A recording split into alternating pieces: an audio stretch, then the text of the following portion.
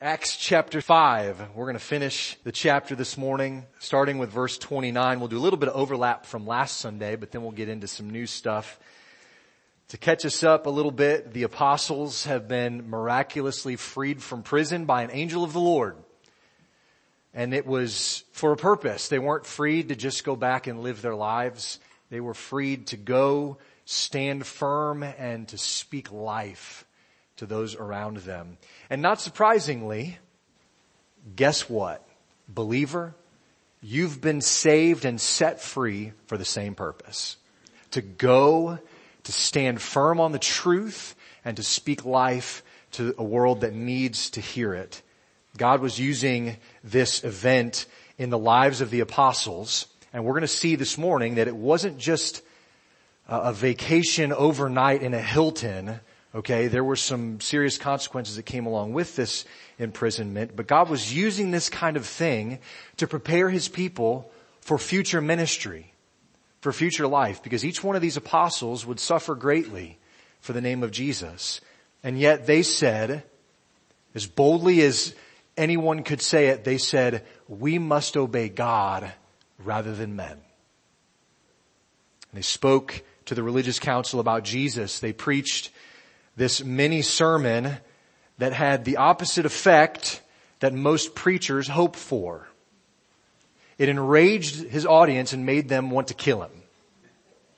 That is not my goal when I stand before you on a Sunday morning. I don't know that it was Peter's either, and yet that's the reaction that they had. What was it exactly that caused them to just grind their teeth in hatred at him? Why did they want to kill him? Well, that's what we're going to look at in verses 30 through 32, but then we'll continue on through the end of the chapter, and then we'll pray and ask God to bless our time in His Word. So Acts chapter 5 verse 29 we'll start with. But Peter and the apostles answered, we must obey God rather than men. The God of our fathers raised Jesus, whom you killed by hanging Him on a tree. God exalted Him at His right hand as leader and savior to give repentance to Israel and forgiveness of sins. And we are witnesses to these things, and so is the Holy Spirit, whom God has given to those who obey Him. When they heard this, they were enraged and wanted to kill Him. But a Pharisee in the council named Gamaliel, a teacher of the law held in honor by all the people, stood up and gave orders to put the men outside for a little while. And he said to them, men of Israel, take care what you are about to do with these men. For before these days, Theudas, I don't know how you say that, guys. He rose up claiming to be somebody, and a number of men, about 400, joined him. He was killed, and all who followed him were dispersed and came to nothing. After him, Judas the Galilean rose up in the days of the census and drew away some of the people after him. He too perished, and all who followed him were scattered. So in the present case, I tell you, keep away from these men and let them alone. For if this plan or this undertaking is of man, it will fail. But if it is of God, you will not be able to overthrow them. You might even be found opposing God. So they took his advice. And when they had called in the apostles, they beat them and charged them not to speak in the name of Jesus, and let them go. Then they left the presence of the council, rejoicing that they were counted worthy to suffer dishonor for the name. And every day, in the temple and from house to house, they did not cease teaching and preaching Jesus as the Christ. Let's pray. Lord, we have been reminded and impressed to stand firm. And that is a great encouragement, and it is a challenge for each of us. And yet you've been so kind as to show us an example of this persistence in your people here. That they even rejoiced in their suffering because they were like Jesus in it. And Lord, we are in some ways really far removed from this because we want comfort and we want ease and we want to know what's coming. And you don't promise any of these things to your people. But you promise them something better. You promise us something better, that you will never leave us. You are always with us. In fact, that you go before us. You've given us your very Spirit to dwell inside of us, to lead us to truth and repentance and holiness. And so, Lord, we need this reminder and this example called back to our minds through our ears yet again this morning, because some of us are walking into situations at home or at work or in different places where there's an attack on Jesus, and they know that we love him. And so they attack us too. And it may be something as just passive aggressiveness, or maybe active persecution. I don't know, Lord, but we need to be reminded of your goodness even in these things. And so I pray that you would use your word to stir the hearts of us who are lazy right now, who need to be stirred up, Lord. Comfort those who are hurting. Give us ears to hear the truth of your message of the gospel today. In Jesus' name, amen. So what was it? That's the question that I asked. What was it that Peter, on behalf of all the apostles, said in his sermon? It's a really short sermon too. What did he say that made them so angry? Well, he starts after saying pretty much, we can't listen to you because God is greater. After that, he says, the God of our fathers raised Jesus, whom you killed by hanging on a tree. Now, lots of preaching how-to books talk about starting a sermon with a hook. You guys know what I'm talking about? It's something kind of catchy that you can call back through, and there's nothing wrong with that necessarily. Look at Peter's hook. If you want to call it that, he points a finger at him and said, you killed the Messiah. Our God, he's including himself in that as a Jew, our God raised him up after you killed him. Okay, so that's what Peter starts his sermon with. He points the finger, you did it, you better believe this got their attention. This got them interested. It wasn't probably the way that preaching books tell you to nowadays, but this got their attention. And it's the same thing that Peter's already said. If you flip back, just turn back to Acts 3. His sermon right there, after, he gets to stand up on the day of Pentecost. He says, the God of Abraham, the God of Isaac, the God of Jacob, the God of our fathers. And he's talking to Jews like this that are on this council. He says, this Father of ours glorified his servant Jesus. But you denied the holy and righteous one, and you killed the author of life, whom God raised from the dead. He said that already in Acts 3. Acts 4, his message is very similar. When he stands to address the council, he says, by the name of Jesus Christ of Nazareth, whom you crucified, whom God raised from the dead. Now he's saying the whole thing again in Acts chapter 5. The council, remember, are made up of a bunch of Sadducees for the majority. They're guys who don't believe in resurrection. They don't believe in afterlife. Nothing else beyond this world here and now. And Peter just over and over is pounding this idea of not only did you kill him, but God raised him. He's not dead anymore. And so this is, you can imagine, just kind of sticking in their craw a little bit. And they don't like this. And so they don't like Peter. It infuriated them. Peter goes then after, I think, the same thing that Pilate recognized before Jesus' death. It's the same thing that Luke talks about in his gospel, and the one that he's already pointed out, jealousy. They're jealous. He says in verse 31 here of Acts 5, he says, God exalted him at his right hand as leader and savior, talking about Jesus. And the purpose was to give repentance to Israel and forgiveness of sins. See, the problem was that these religious leaders, they wanted to be the ones who were exalted amongst the people. They wanted their name to be known, and they were jealous of not only the apostles and their fame, but certainly of Jesus Christ. And I think that's one of the reasons why they can't even bring themselves to say his name. They want to be looked up to.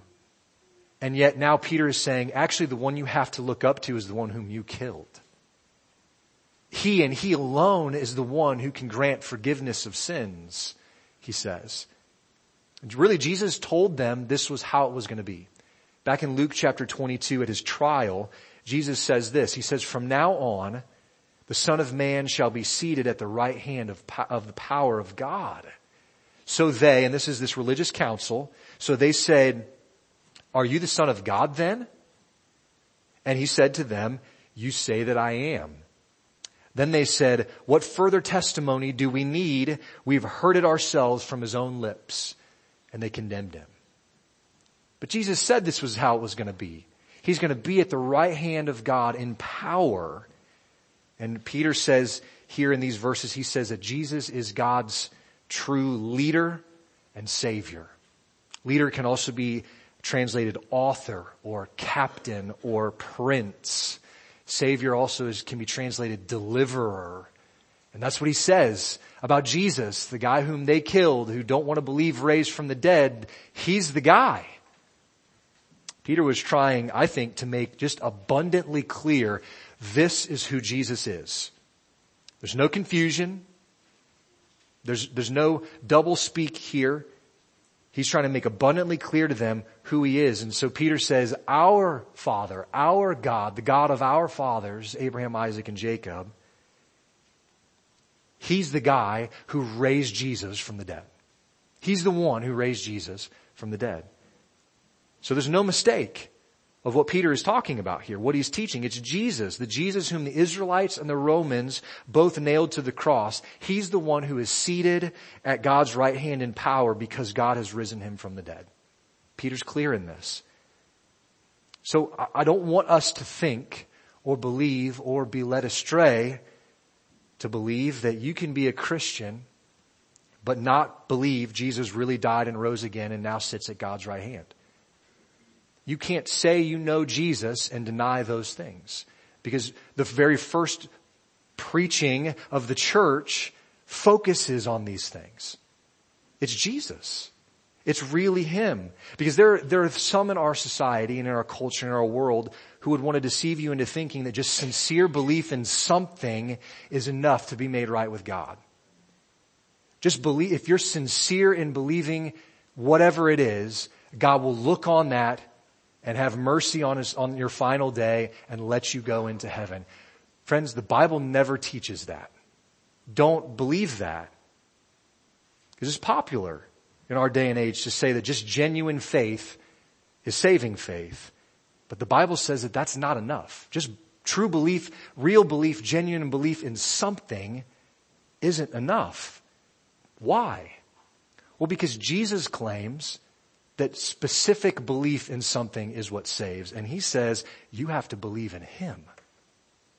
You have to believe in his sacrifice, in his resurrection, in his payment for sin in your life. He says, is the only way, the only truth, and the only life. You only get to the Father in heaven through him. Genuine belief in Buddha is not going to get it done. It's not, fill in that blank with any other belief system or any other little g God, and it's not enough. This flies in the face of a culture that preaches tolerance and acceptance. But it's biblical. It's what God says. It's an exclusive claim that flies in the face of an all-inclusive cultural mindset. But if you say you believe and follow the Bible, this is what you have to believe. It's not bigoted. It's not narrow-minded, because the path is open to all. The message is given the same to all. It's open to all who would believe what the Bible actually says, and then to all who trust Jesus, not just another God or not just another person or process. To believe that you can reach heaven on your own or through anyone else, I think minimizes the cross, it minimizes the sacrifice of Jesus, and it minimizes the sovereignty of God. The preaching of Jesus and those who knew him best would leave no wiggle room here at all. The one who hung on the tree is the only one who gives repentance and forgiveness of sins. That's what Peter says. He's given to God's people for that purpose, for the repentance and forgiveness of sins. Now notice that repentance doesn't seem to be just something that we can decide to do in our own strength and ability. The exalted and glorified Jesus gives it to you. He grants it, other translations of that say. See, repentance is a gift of God. And every person who hears this good news is called to respond. This is the plan of old from the beginning. When Jesus, it says, opened his mind, or opened the disciples' minds to understand the scriptures after his resurrection, before he ascended into heaven, that said of Jesus, he says, "Thus it is written that the Christ should suffer and on the third day rise from the dead, and that repentance for the forgiveness of sins should be proclaimed in his name to all nations, beginning from Jerusalem." In Acts chapter 5 verse 32, Luke says, "We are witnesses to these things, and so is the Holy Spirit, whom God has given to those who obey him." Do you catch the similarities in the wordings of these things? Maybe this will make it even more clear. In Luke 24 verse 48, Jesus says this, "You are witnesses of these things, and behold, I'm sending the promise of my Father upon you. But stay in the city until you are clothed with power from on high." What the apostles are experiencing in Acts chapter 3, 4, 5, 6, and really beyond is exactly what Jesus foretold would happen. You're witnesses to these things. The Holy Spirit is given to God's people. Now, I'm not sure 100% that this is significant or not in the way that Luke writes it, but there's a difference of just a little 2-letter word in what Jesus says and what Luke says. Jesus says to the apostles that they are witnesses of these things as observers of them. But Luke says now that they are witnesses to these things as proclaimers of them. Do you catch this small detail that makes a big difference? It's a difference between observing or watching a fantastic ending to a football game with your own eyes, or maybe even being there in person, and the difference between that and just talking about it around the water cooler the next day at work. Does anybody even have water coolers at your jobs anymore? You know what I mean, right? Talking about it with friends at work. So one, you laid eyes on it, you were there and in the moment and you experienced it, but the other one, you're just kind of talking about it after the fact. Well, one you observe, one you talk about. One you merely watch and really have little stake in to just observe it. But when you're talking about it, now they're like, oh man, people are going to know I'm a Giants fan. Or what's a bad team in the NFL? The Giants, I was right? Okay. If Ray was here, I'd have said Cowboys, but he's not. He's not here. But you see the difference? Like you have stake in it now. You're a fan of that team. You're talking about the great ending. And that's what Luke is describing the apostles as. They have stake in this. Not only did they observe it with their eyes, hear it with their ears, but now they're to be proclaimers of it. They're talking about it with their friends and their family, with all those who needed to hear it. This reinforces exactly what Jesus says in Acts chapter 1 verse 8. He says, "You will receive power when the Holy Spirit comes upon you," right? That's Pentecost. "And you will be my witnesses in Jerusalem and in Judea and Samaria and to the end of the earth." So this is happening right here in the book of Acts, and it's exciting, guys. Now this is the Jerusalem aspect of it still. We're still in Jerusalem. We haven't quite gotten free of that yet. We're getting there. We're almost there. It's going to start breaking out beyond that. But here we're in Jerusalem, and these guys are being sent out to witness what they observed about Jesus personally. They're going to be a witness to these things, not just of them. Are we doing the same? You can come to worship service, you can listen on the radio, you can watch on TV and hear a great sermon and be encouraged. But there's a difference between that and then going out and witnessing to those things about Jesus, isn't there? You have a stake in it when you go and proclaim those things with your own mouth. And that's what we're called to do. Are we actively participating in what God is doing in the world? Peter says in verse 32 that they were witnesses to the mercies and judgment of God through Jesus. And he says also the Holy Spirit is too. He says, so is the Holy Spirit. The Holy Spirit was agreeing with their testimony of Jesus by supernaturally enabling them to preach with boldness and do these incredible miracles. That was the Holy Spirit giving his stamp of approval, if you would, his involvement in this. And Peter says, and so it is with everyone who obeys him. Talking about Jesus Christ. This phrase, those who obey him, identifies specific people. Specifically people who obey Jesus, who've placed their faith in Jesus Christ. To be clear, their obedience to Jesus doesn't save them. It's always imperfect obedience after all. But it's the fruit in keeping with repentance and faith which demonstrates that they are genuinely saved. That's what Jesus calls to the religious leaders who are Pharisees. He says, hey, you should bear fruit in keeping with repentance. And to every believer, I think the same call is made. Bear that kind of fruit. If someone is granted repentance and forgiveness of sins by God, they also have received the Spirit of God.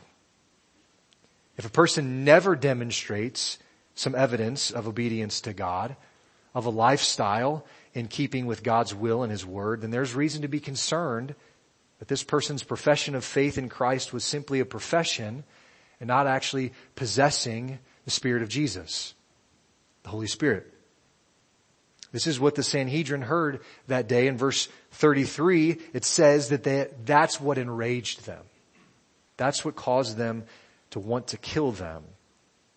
I mean, you can see from Peter's just 3 pretty short sermons so far, there's a point to them. And it's all the same. The gospel is not being sugar-coated here, is it? There's in no way you could look at this and say that. But you can see from his sermons already that the gospel message hurts before it heals. It stings before it soothes. It shows us death before it gives us life. Over and over, Peter points the finger saying it was their sin that crucified the Christ. It was their rejection of him as Savior that has separated them and God. And yet each time he offers hope, doesn't he? He offers hope by calling them back to repentance, faith, and obedience. And guys, it's the same hope that the gospel offers today. It's the same hope. The gospel still stings before it soothes, and yet it does soothe. It's a beautiful message that every Christian loves to continue hearing.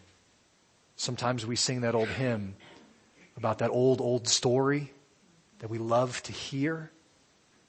We ought to. There ought never be a time in our life when we say, I've heard all of this before, move to something better, because what better could there be? Verse 34 through verse 40 are this kind of an interesting section. We'll sort of tackle this as a whole. We look at this situation, we find that a Pharisee stands up. Jason, I don't know if I'll get a high five from you for pronouncing this guy's name right or not, but Gamaliel, that's how I'm going to say it. This guy, he stands up before the group, and more or less, he saves the apostles from the murderous impulses of this Sanhedrin group. He saves them. This is likely the same Gamaliel in Acts chapter 22 that's mentioned as who mentors Saul before he encounters the Lord. We don't know the heart of this man. Some look at his appeal to the Sanhedrin here and say he had the apostles' best interests at heart, and so therefore there might have been some good in him. Maybe he was a kind of a secret disciple of Jesus, sort of like Nicodemus was at first, coming to him at night so as to not be seen. Maybe even Joseph of Arimathea has been thought to be sort of a secret disciple of Jesus, giving him his tomb after he died. But he also could come across here as just trying to stick it to the Sanhedrin. He was a Pharisee, and if you didn't know, the Pharisee group and the Sadducee group did not get along. But when it came to Jesus, the enemy of my enemy is my friend. You know that saying? But here, maybe he was just trying to stick it to the Sadducees and using his influence to sort of do something that they wouldn't like by letting these Jews go free.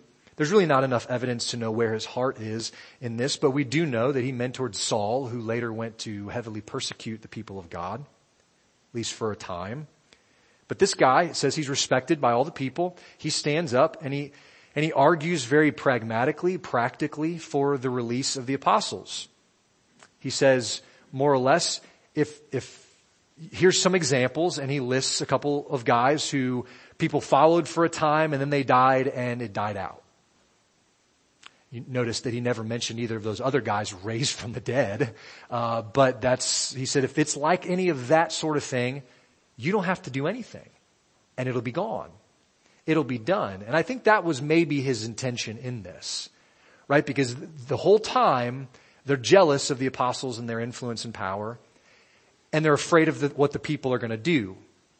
They're afraid of being rejected as leaders and their control being removed from them. And so maybe Gamaliel here is saying, like, look, you don't have to stick your neck out by doing anything to these guys, because if it's what we think it is and just some random street preacher trying to get a group together, it's just going to fizzle out. So you won't have to do anything. So he gives them this counsel. In verse 39, he makes a really interesting statement. He says, you might even be found opposing God. And I laugh at that statement simply because it reminds me of the book of Judges. Our small groups have been going through the book of Judges, and it really highlights this fascinating strategy of God that God uses, and he emphasizes it a lot of times in the Old Testament, certainly in the New as well. But God often uses unlikely sources to help his people or to get his message across. And you can probably think of a few. I'll help that thinking along. You can think of Pharaoh in Egypt. God used him for the release of his people. King Cyrus allowed Ezra and the Jews to return and rebuild the temple in Jerusalem. King Artaxerxes allowed Nehemiah to come after that and rebuild the walls around Jerusalem. Think of another Pharaoh who was over the land when Joseph was sold into slavery. Raised him up to second in command, didn't he? God uses unlikely and unexpected people for his purposes. God even used a donkey to get his message across, didn't he? If he can do that, he can use you too. He can use a king. He can use a president. He might even be able to use a preacher. But he does it. He gets his message across to his people. And here he uses a well-liked Pharisee to save the early church leaders when things were kind of in a tender state, right? It was sort of just getting started. There were a lot of people following this message. I read this week, somebody said, God is always behind the scenes and always ordains the scenes he is behind.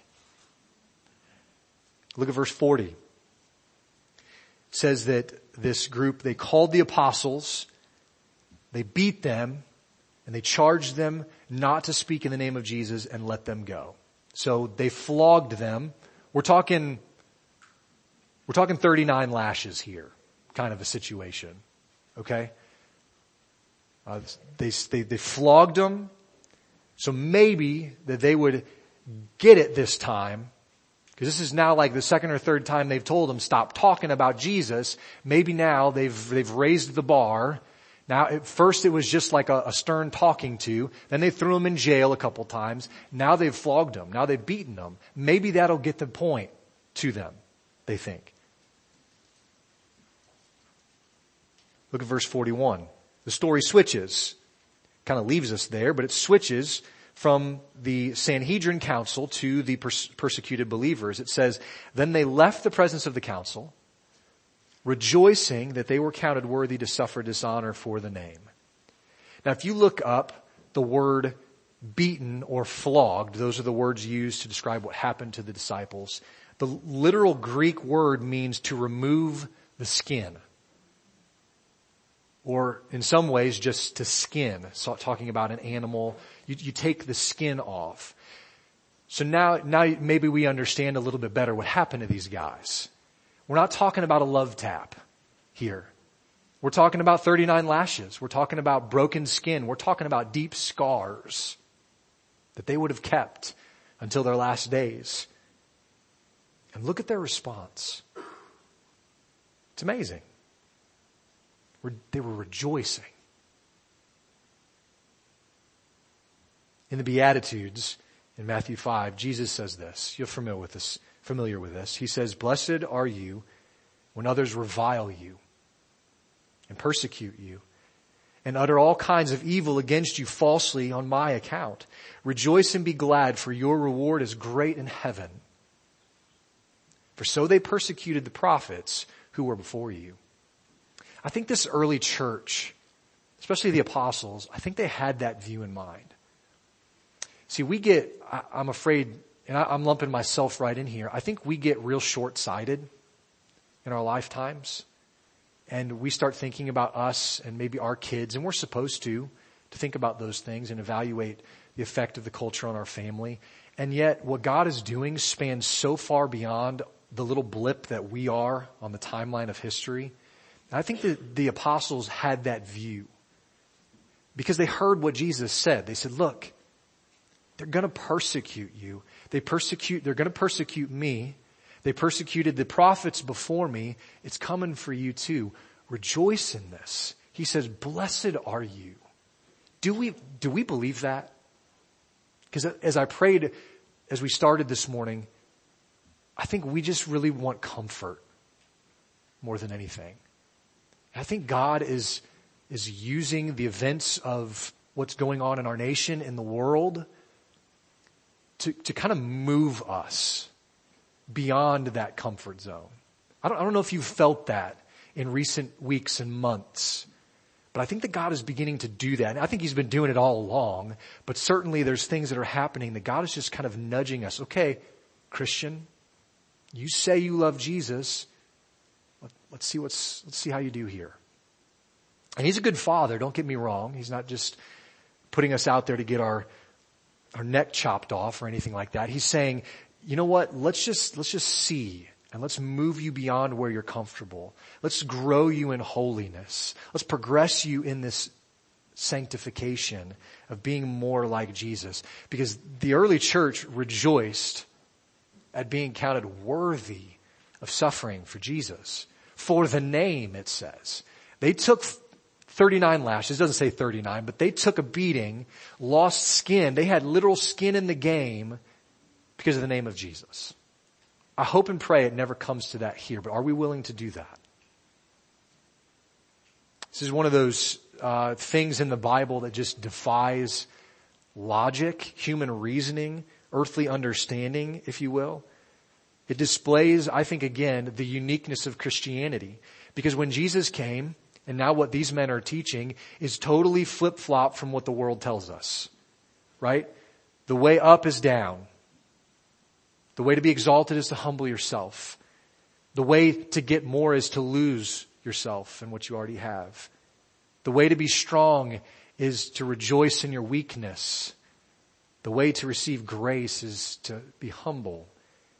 And here Luke describes in Acts the paradoxical privilege of suffering for Jesus. It makes no sense to a watching world, but suffering for Jesus makes total sense to those who are waiting for another world. These men, as they wrote to the church later on, the different churches in the New Testament, we have their epistles and their writings, they would be clear in these things that real followers of Jesus should expect to suffer. Maybe not physical lashings like they did, but lies being told about them, being misrepresented in the culture, maybe loss of friendships, maybe loss of family relationships for standing for truth, maybe loss of job positions. Here we've got Christians celebrating their beatings, and I hope and pray that in our own sufferings, for Christ's sake, we might also respond with this kind of otherworldly joy.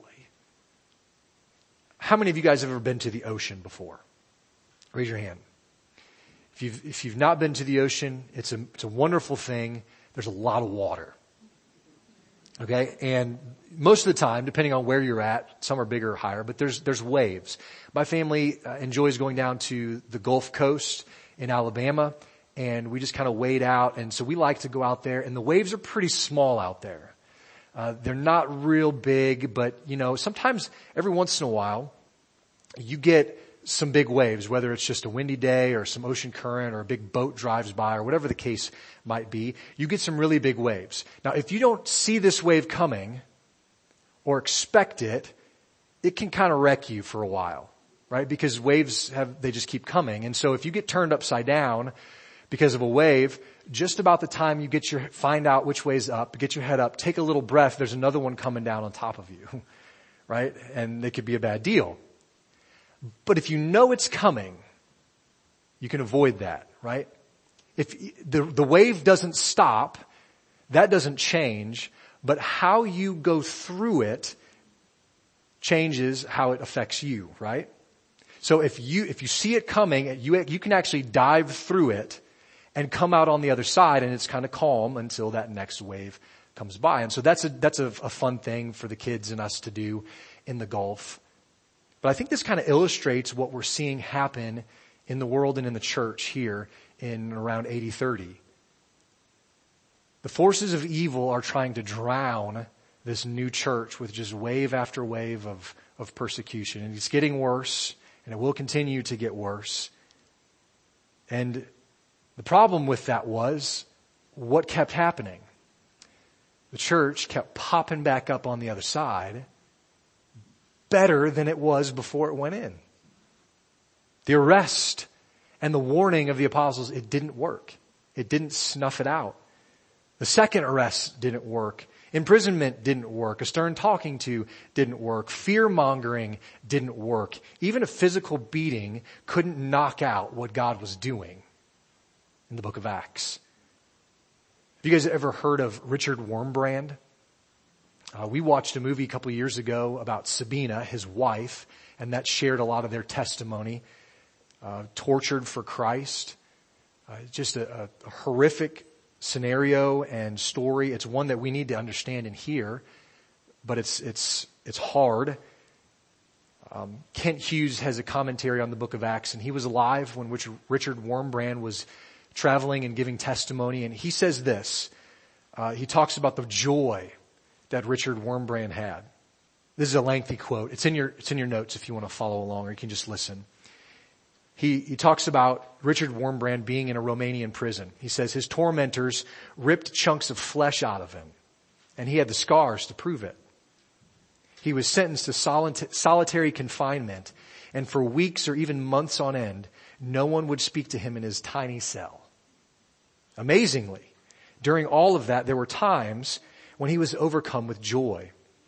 He would actually stand up in his weakened state and dance around his cell, confident that the angels were dancing with him.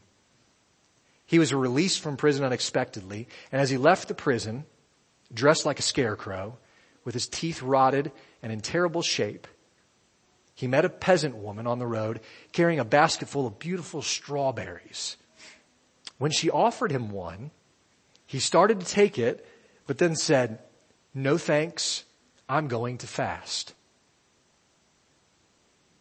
He went home to his wife, and they prayed and fasted as a memorial to the joy he had experienced in prison, asking God for the same kind of joy outside of prison.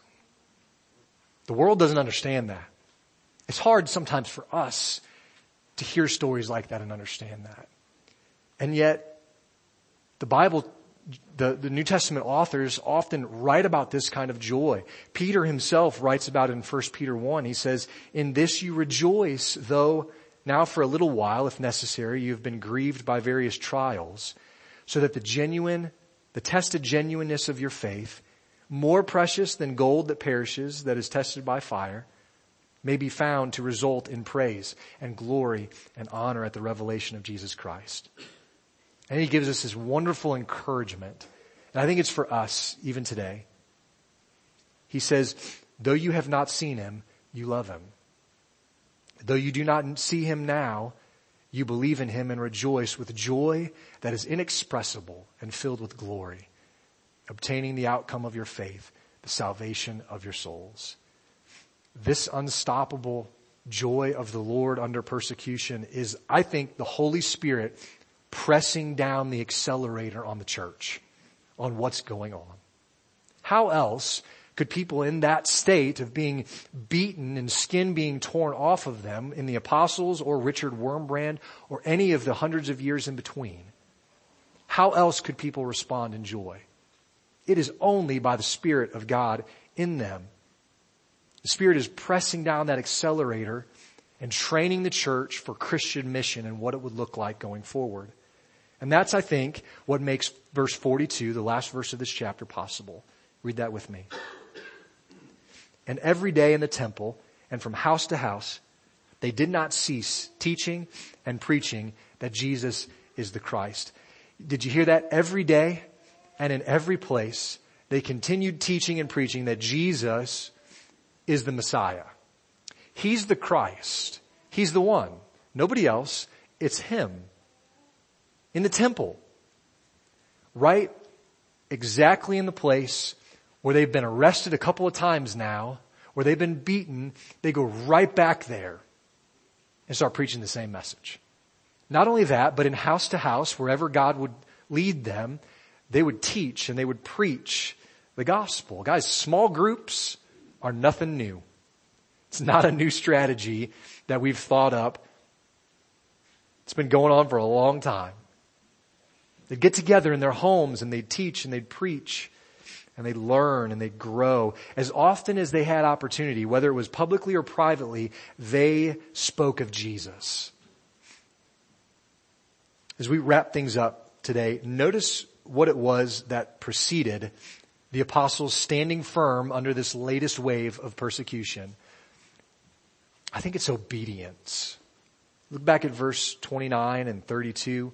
See, Peter and the apostles began their answer to the council by saying, "We must obey God rather than men." And then they concluded in verse 32 by saying, "And we are witnesses to these things, and so is the Spirit, whom God has given to those who obey him." The witnessing power of the Holy Spirit came through obedience to Christ and his word.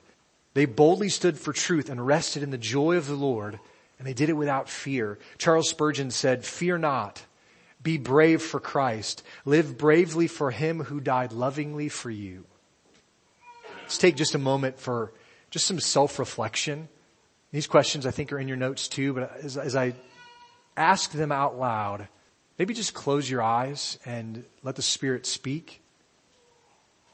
Ask yourself this: am I living consistently in view of what I know about Christ? Am I living a life that's in accord with what I'm learning in the Scriptures? Am I refusing to do what I know God wants? Am I refusing to share my faith because of fear of rejection or appearing unintellectual or uncultured or some other reason? See, we will not have the power of the Spirit if we're saying no to God. We see the power manifest itself in all kinds of incredible ways in the book of Acts. And we want that for the church today. We want those kinds of things happening in the church today. But we're not going to see the power of God displayed if we're saying no to him, will we? Lest we think that this kind of obedience isn't worth it, just peek forward to chapter 6 in Acts. Look at verse 7. "And the word of God continued to increase, and the number of disciples multiplied greatly in Jerusalem." And hear this: "And a great many of the priests became obedient to the faith."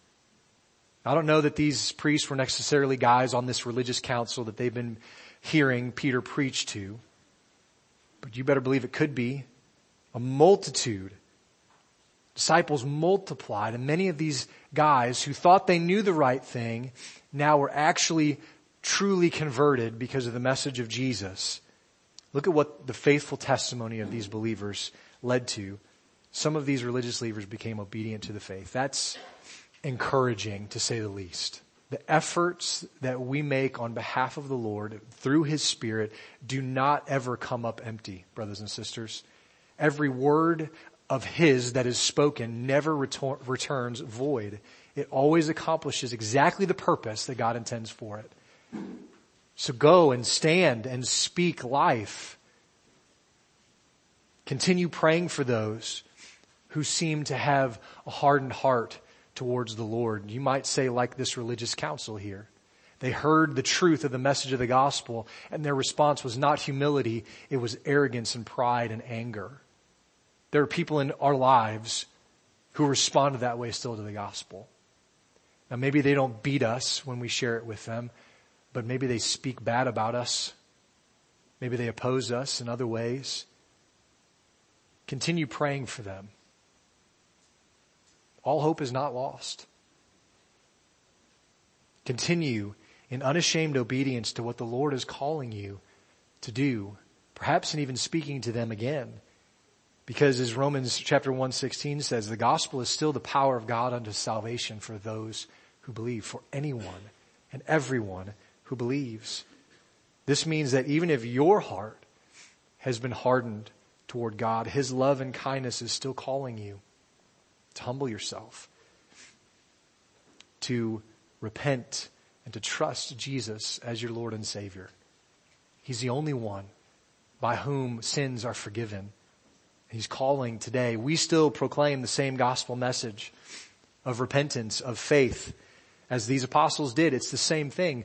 Paul says, if you hear another gospel being preached, don't listen to it, reject it. This is the same gospel, brothers and sisters.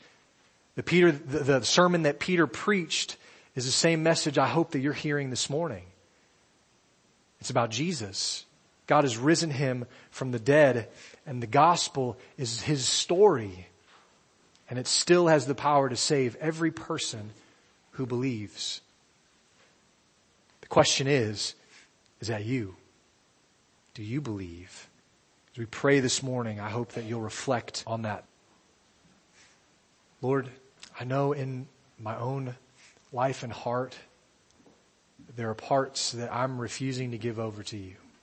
I gotta believe that there's others listening this morning who would say the same for them. And whether it's just out of embarrassment or out of pride or whatever it is, Lord, we've kept things back. We've refused to do what we know that you want us to do. And Lord, I pray that you would forgive us. We confess these things to you. And we trust and know that you are going to forgive us of these things and cleanse us from all unrighteousness. And you do that through the blood of your Son.